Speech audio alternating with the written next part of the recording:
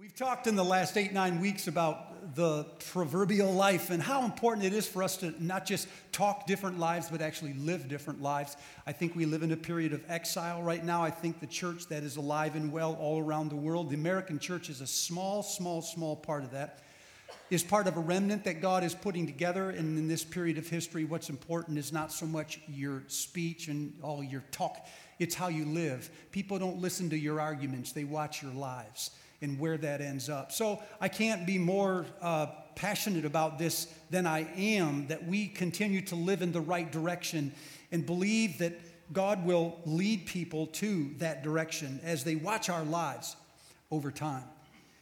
This is the last message in that series, and I want to kind of wrap everything up by talking this morning about reputation or name or the kind of the status that we have.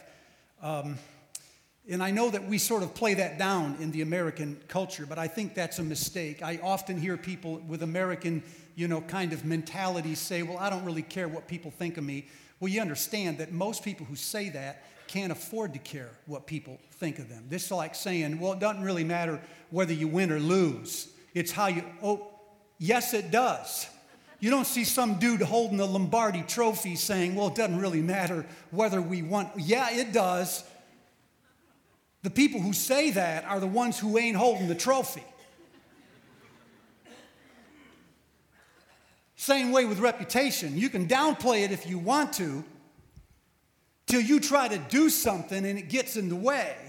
Then you realize it maybe is worth more than you thought. It is a big part of our lives. So look at the screen, and I'm going to ask you a couple questions. What image comes to your mind when you hear the name Hillary Clinton and Donald Trump? Come on, don't say it out loud. See, we're voting in 48 hours, and I'm not doing a speech for either side. Relax. I'm just saying, what words, what images, what feelings come to your mind when I say the word Hillary Clinton or Donald Trump? If you look at the screen, that's Hillary Clinton.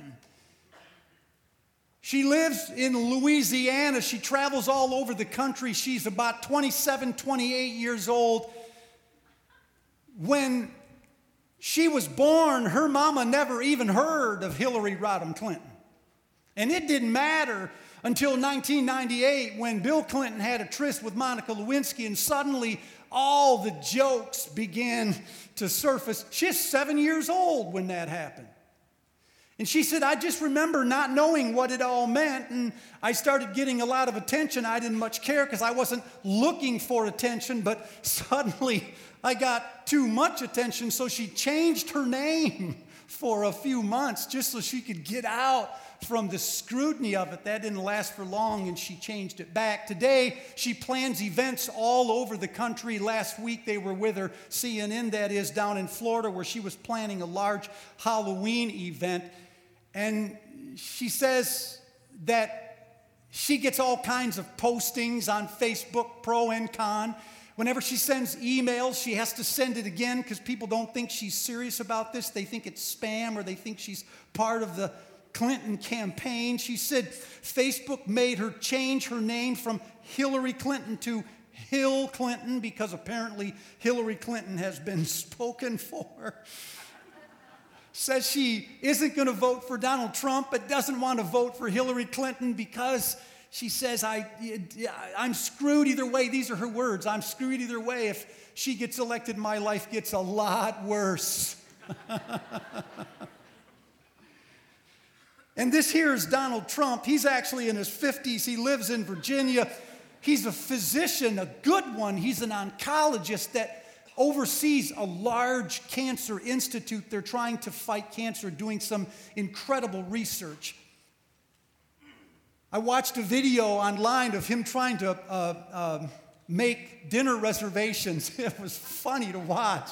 She said, what name shall I say? And he just said, Donald Trump. There was a long pause, and the lady didn't say anything. And finally, she said over the phone, just a moment, I'll get somebody.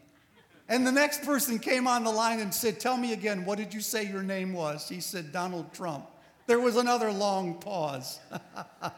Can you imagine how hard it would be to carry that name and live an ordinary life. He said he finally met the Donald in 2010 when the Donald called and asked the oncologist for a favor in the medical industry. He wasn't able to grant it, but Donald L. Trump here on the screen said, I did redeem the moment to try to raise money.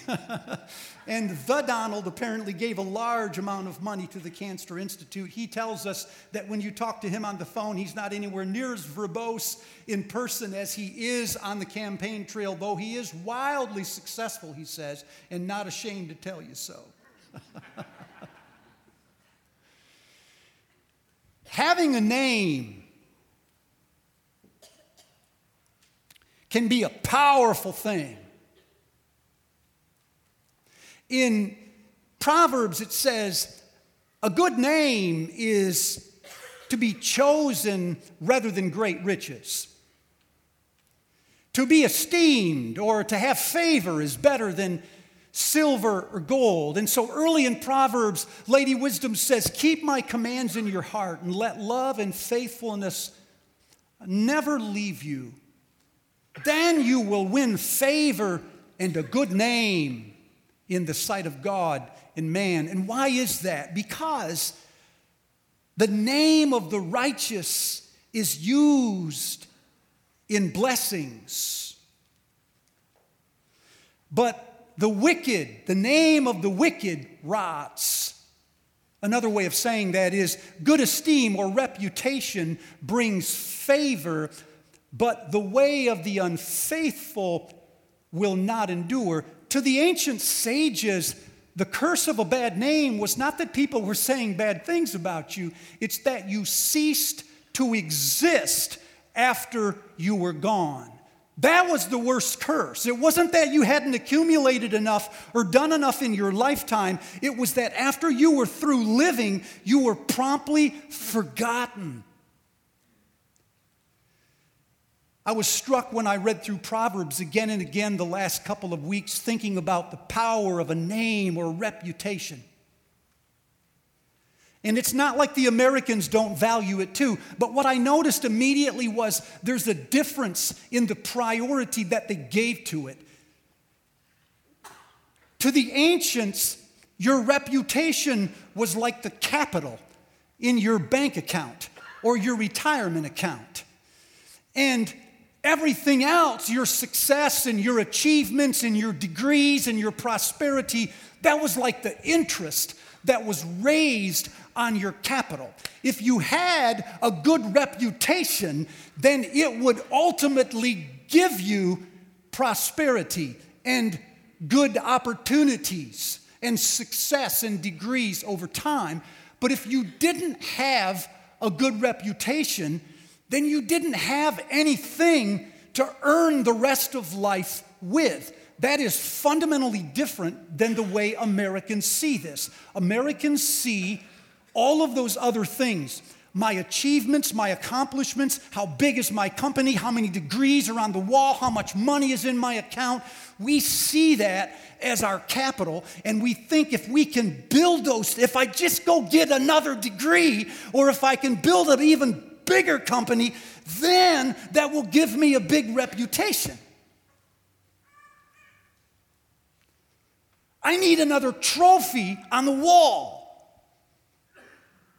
Then I'll have a better reputation. But the ancients said, that's only your interest. You have to build capital. So every month I get a statement from my retirement account. It has the capital and it has the interest. Imagine if I call her tomorrow and I say, I'd like to open another account. I want $0 in it. And I'll come back in a year and ask you how much interest I've earned. She'll say, is your blood sugar low? See, if you don't have any capital, it doesn't matter what the interest rate is. She tells me too many investors worry about interest. something that they can't control. She says, you need to worry about capital because that's what you can control. So you make deposits on your capital, and then you let your capital get you everything else. Now, interest or success and degrees and accomplishment can be a powerful force in life. But if you don't have capital, or if you keep drawing from your capital, then you are ultimately affecting your interest. Are you still tracking? This is like a class in economics. Let me translate that. You never, never, never, never, never withdraw from your reputation in order to do something that you think is more important. You never sacrifice your family and your relationships, that is your capital, in order to have more achievements. That's only your interest. If you're a company, you never sacrifice reputation, that is your capital, in order to build profits, that is your interest. The more you diminish your reputation or your capital, the less interest you will have over time. You can live on it for a while, but when your reputation is diminished and you keep drawing on it in order to do something more urgent or more important to your American mind, you are tinkering with everything else in your life. You can play it for a while, but eventually you run out of all those things. So if you really want to be successful or prosperous or have all of these achievements and build a big company, then you have to start depositing into things that seem invisible. You have to pay attention to your reputation. Shocked in the mind of the ancients, reputation or a person's name was a tangible thing to them.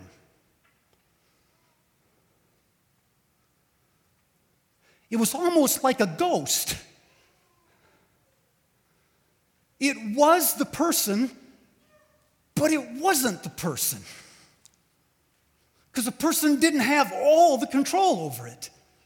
And yet it represented the person. See, again, in the American mindset, it's nothing more than a set of opinions. No, to the ancients, it was a real, concrete, tangible thing like capital.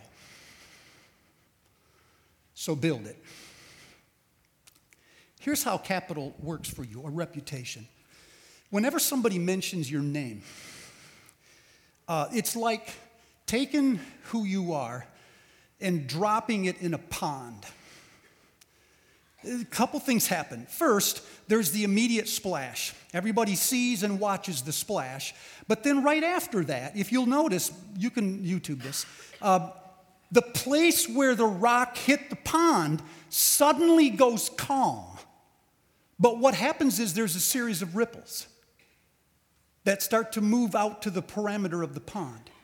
And while the ripples get less and less pronounced the further out they go, they do get wider and more influential until they reach the end of the pond. Now watch this. Whenever we think about reputation in the American society, we always think of it in terms of the splash, the immediate impact that a person, how many followers on Facebook, or how many people like you, or how many people are paying attention to you, or really think you're something while you're in the room. We pay all of this attention to the attention people are giving us, thinking that if we can improve people's opinions of us, we have built our reputation. No, nothing could be further from the truth. Your reputation is not the splash, it's the ripples.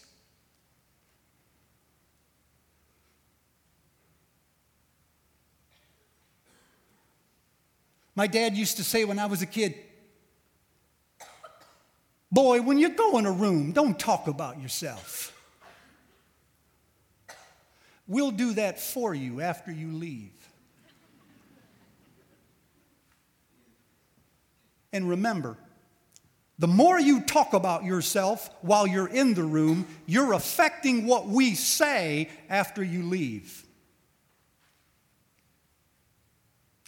So Proverbs says, it's not good to eat too much honey, and it is not honorable to seek one's own honor. Don't talk about yourself while you're in the room. Let another praise you, not your own mouth. Someone else, not your own lips. Translated, don't worry so much about the splash. Worry about the ripples. What are the ripples? I see at least 3 that prove the power of your reputation. The first one you'll experience right after you graduate from college. Your reputation is your resume. This is what your reputation will do for you. Based on the conversations that other people are having about you when you're not in the room, you will notice in the next 10 to 15 years, your opportunities either get wider or they get smaller. You'll notice doors will open or they will close based on conversations other people, well, I don't care what other people think. Okay, they care what they think, and to some degree, they matter.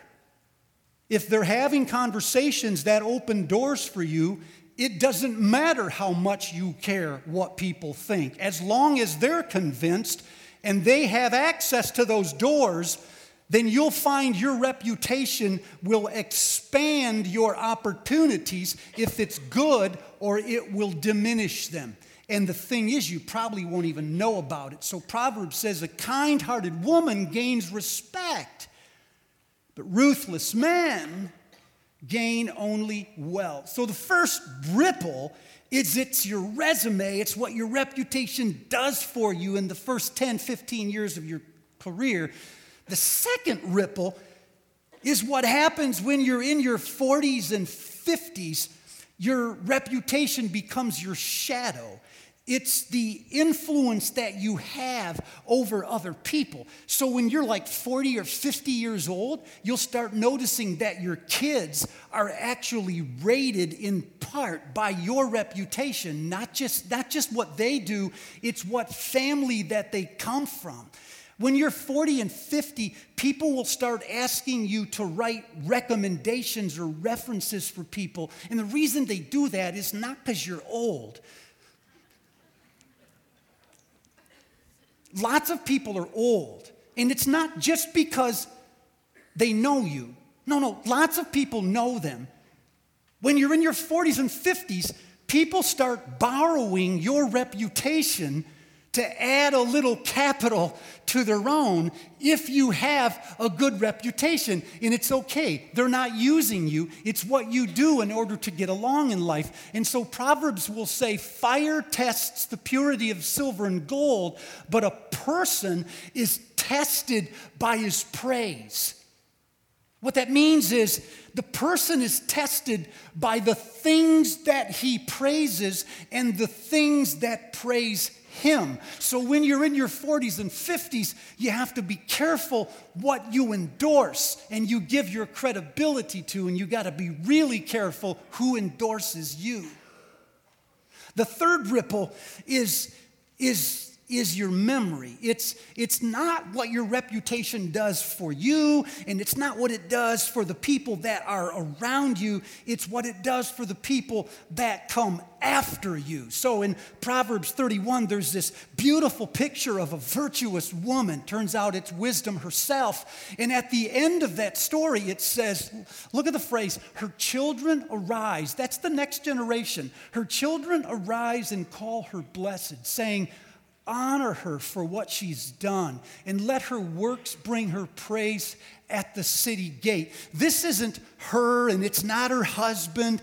This is the kids. It's the legacy that comes after her.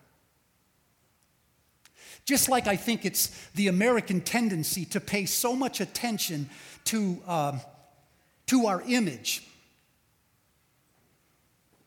We pay too much attention to image and less to reality. I think it's the American fascination right now to try and build legacy and to think that money is the way to do it. So as a person gets to be, older in life, I won't give ages, but as we get to be older in life, we suddenly start worrying about what the next generation is going to feel about us and what conversations they're going to have about us. And if we're not careful, we will use our power or our positions or our money in order to affect that conversation. Now, again, you can have this conversation. That seems to me a little disingenuous. I mean, it seems like an old person's way of being a young person, trying to worry about image all the time. If we do things for the next generation, it ought never to be so they have pleasant memories of us. It ought to be because we honestly, truly, deeply, genuinely believe in the next generation. And whether they ever have conversations about us or not is not the point. It's what they're doing in their day. We are allowing them to govern themselves. But there is this fascination with using legacy to control the conversation being had about us when we're not in the room. So what I want to do to go out in this series is I want us to think about our reputation. Oddly enough, the people with the greatest legacies are almost never the ones worried about legacies. If they spent the last 20 years of their life worried about that, the next generation is on to them, man, before they retire. That being said, we are all of us somewhere in the river. And the river is moving steadily in one of two directions. And so I couldn't help this week but to start thinking about where our currents are taking us. What I'd like to do is I'd like to use a series of questions, and I'm going to use the river again one last time. You'll be glad when this river dried up, won't you? Because I'm thinking about it in reverse, you guys. Just like our reputations are the conclusion of everything in the river up to this point. We don't live in one direction and then suddenly go, oh, that's a bad idea, I'm just going over here. It never works that way. We have to establish patterns that are earlier in life. So what I want to do is I want to start with people that are older in the congregation. You're closer to my age now. I can't believe that. And I want to back the river up, and each stop in the river, I want to stand for a different generation. So I have a series of questions that I'm thinking. You can use them all if you want, but there's one specifically for your generation. The first is for people that are, let's just say, relax, 65 and older. All right. I'm going to have you stand in a second, and if you want, you can just stand out of sympathy for those that are 65 and older, if that helps you. In the first hour, we had a married couple, and he stood and she didn't. She was 64. She was milking it. When it was over, she said, old man. Maybe you'll do that. You'll just stand out of sympathy.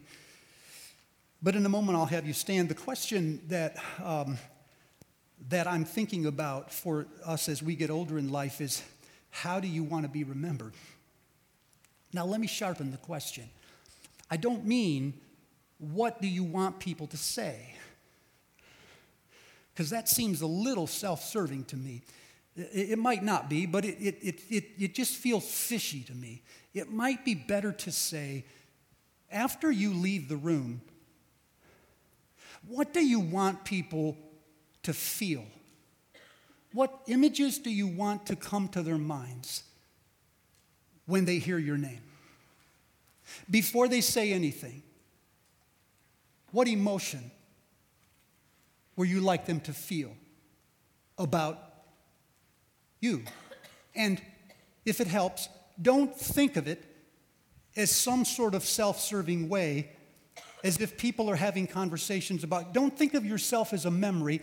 Think of yourself as an ingredient that you are giving the next generation. So in other words, as a result of your life, the people who are younger than you will live differently because you contributed this to their lives. That's the power of empowering the next generation. It's not just that they say great things about you, it's that they actually have opportunities that they wouldn't have had if you had not invested in their life. So ask yourself that, how do I want to be remembered?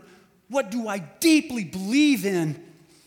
And what do I want for those people or those organizations as I get older? If you're 65-ish or in sympathy with those, would you please stand? This is the 10 o'clock service. Beautiful. Let's bow our heads for a moment. Father, I want to consecrate these people to you. I know some of them have done a lot, and there are others that maybe at this stage in their life are wishing they would have done more or would have more to show for it. But I want you to honor them and favor them and cast a long shadow from their life over the people that are around them. God, bless the families that they lead. Bless the organizations that they serve and that employ them. Bless the neighborhoods that are around them, that watch them and their families. Give honor to them, and may their reputation expand. In Jesus' name, amen. You can be seated.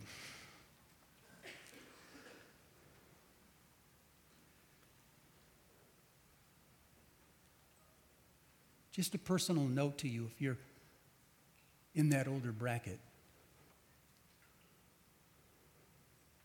My father's a preacher his whole life. And as I wrote this sermon, you guys, I was thinking about the difference that one generation can make. My dad lost his mother when he was 4 years old, so he only had a dad. And because he lost his mother so young, his dad dropped out of church and went to the bars and spent the next 12 years of his life getting drunk. Finally, one day they came to the front door, knocked on the door, and said to my dad, then 16 years old, "Get in the car, boy. We found your dad dead behind the wheel of his truck." So they drove him out so he could identify the body, and he remembers coming home that night and walking into a room where his older siblings were having an argument over who was going to have to take him in, who was going to have to take care of him for the next 4 or 5 years. He was 16 years old. But at the age of 16 years old, he went to a Billy Graham crusade, sat in the last possible seat. He said at the end of the sermon, he said, I was ready to get out of there, but I was paralyzed. I could not move. He said it was as if the evangelist's knees were right up next to my knees, and he was speaking directly to me. Somehow, he got out of there without giving his life to Jesus. I don't know how. But it lasted about a week or two, and he went into a small church in Holland, Michigan, where he went forward after a service, and he gave his life to Jesus Christ. Well, here's how I was thinking about that. In one generation alone, God changed the direction of our family. Now, I know some of you don't have everything you wish you had at this age, and some of you maybe aren't as successful as you want to be at this age, but can I tell you, never underestimate the power of one generation when it does what is right over a long period of time. You may not have everything you want. I get that. But do you understand the people that follow you are in a way different place now because of the shadow that your life is casting over them? And this morning when I prayed for you, I'm honoring that shadow that God, I'm not praying that God will make you wildly successful. I'm praying that He will take your whole family with you down a different river.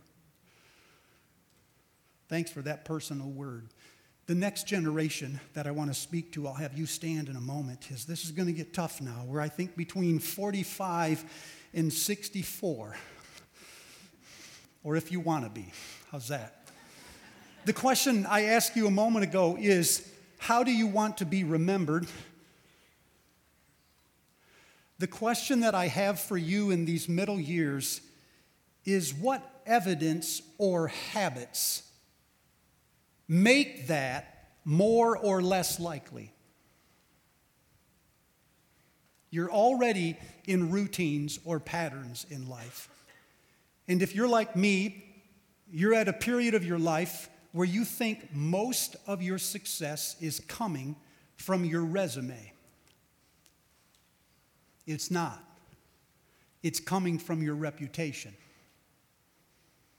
Your reputation is the scent of you after you leave the room. Sometimes it's so powerful, they can smell you before you get in the room. And because conversations are being had, your life's either getting easier or harder all the time. My word to you this morning is make deposits in your capital. Build reputation in your capital. Don't try to manage what people will think about you. They'll think what they want. Live a life of integrity. Proverbs says, the man of integrity walks securely, but the wicked will be found out. So every day, live with integrity, and you will build your capital. Will you stand if you're in that age bracket? And Jesus, I want to consecrate these people, my peers. And I pray that you would help us build not just our resume. God, help us to live in ways that reflect character. It's our eulogy we're worried about, not our resume.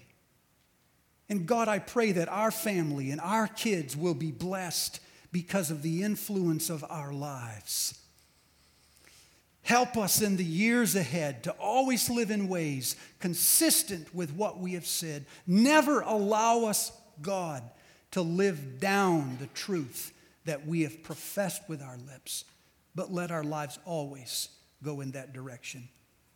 In Jesus' great name, amen. You can be seated. I've asked you, how do you want to be remembered? I've asked you, what habit or patterns in your life right now make that more or less likely? I want to speak to the next generation a little earlier in the river. And I want to ask you about the decisions that you're making and the people that you're associated with, the commitments that you've made or you're into right now. And listen for a moment. I'm not worried about whether it's right or wrong. This is Proverbs. This isn't the book of the law. Proverbs is not worried about the morality of a thing. Proverbs is always asking, where is it going? So if you find yourself saying, well, what's wrong with that? Why can't I do that? You're already in the wrong book. Proverbs is saying it's not about what you can and can't do. It's about where does it lead? Is it wise or is it foolish? So there are a lot of things that you can do. It'd be stupid to do them. And there's other things that are wildly unpopular, but you should do them because you like where they're going. So I'm asking you, who are your friends and who are you committed to and what are you knee-deep in and what actions and decisions have you made lately, and where are they leading?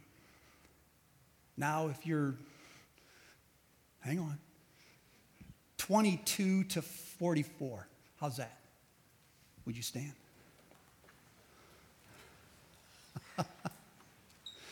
For some of you, you think, I can't believe this. It happens fast, don't it? Father, I want to consecrate these people.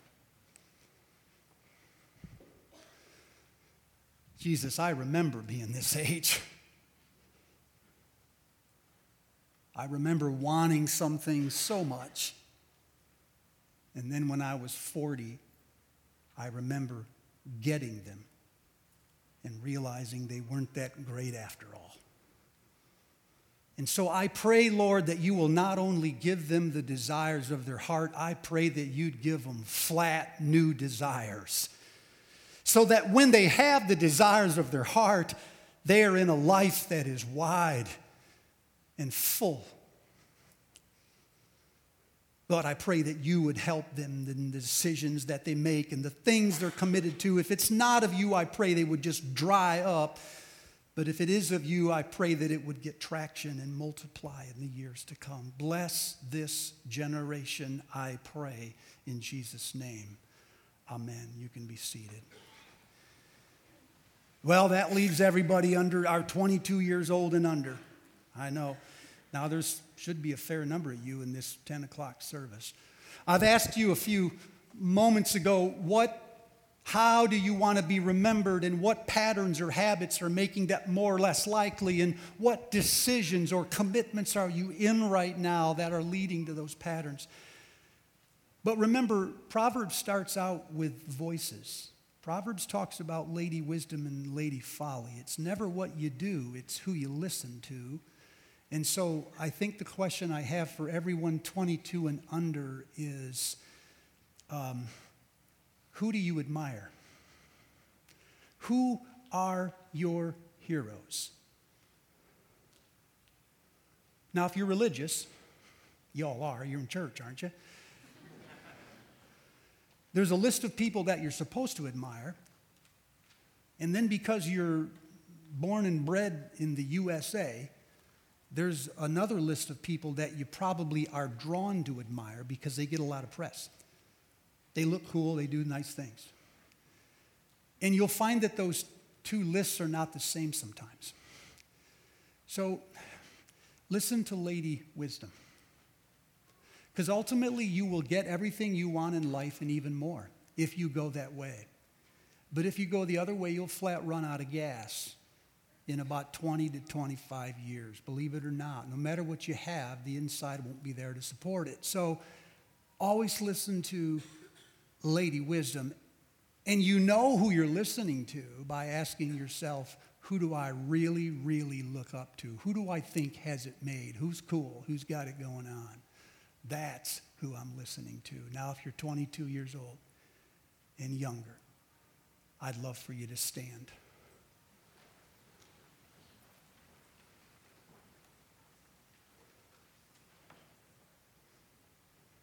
I'm not going to pray for you.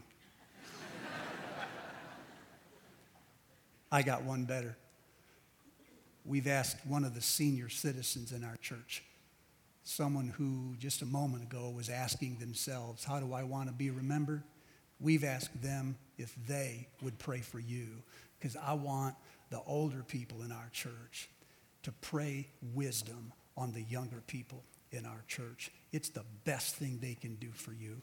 Jeannie Argot, if you don't know her, is one of those dear people in our church that I love and admire. And everyone who knows her knows the same thing. God has blessed this woman. Jeannie, where are you? There she is, right here. Jeannie has, in my opinion, come to the center so they can see your towering figure here. She has a reputation, several times her stature right here. God has used her in all places of the country, but we've asked if she would come right now and just pray a prayer of anointing and blessing over you, and then I'll give us a benediction when we're done. Let us pray. Father, we come before you today with grateful hearts because we recognize you as being our God, our Savior. We recognize you as being the source of goodness and wisdom and love. And we want to also thank you for the faithfulness that you've given us down through the years. You've been faithful in so many situations, all situations. We thank you for that. In times of good times and bad times, you've been there, you've been faithful. We pray that for these generations that are gathered here this morning. Help them to recognize you as faithful and trust you in the things that you have called them to in this life. I would pray that any gift you would give me, that instead you would give it to them. Bless their lives, we pray. And then we want to also be people of honor, people of integrity. Help each one of us, Lord, to spend our lives in service to you, because it's in service that we have the joy and the peace that you grant to us, that you want to give us in this life. So help us to, first of all, serve you, but serve our church, our families, the world. Help us to serve in any capacity we can, and bring us to the end of our lives in a way that would bring blessing to the others that we come in contact with. Again, we thank you for all that you do for us. We pray your blessing, your great blessing upon all of these generations gathered here this morning, and help us all to walk close to you in the days that we have remaining. In Jesus' name we pray these things. Amen.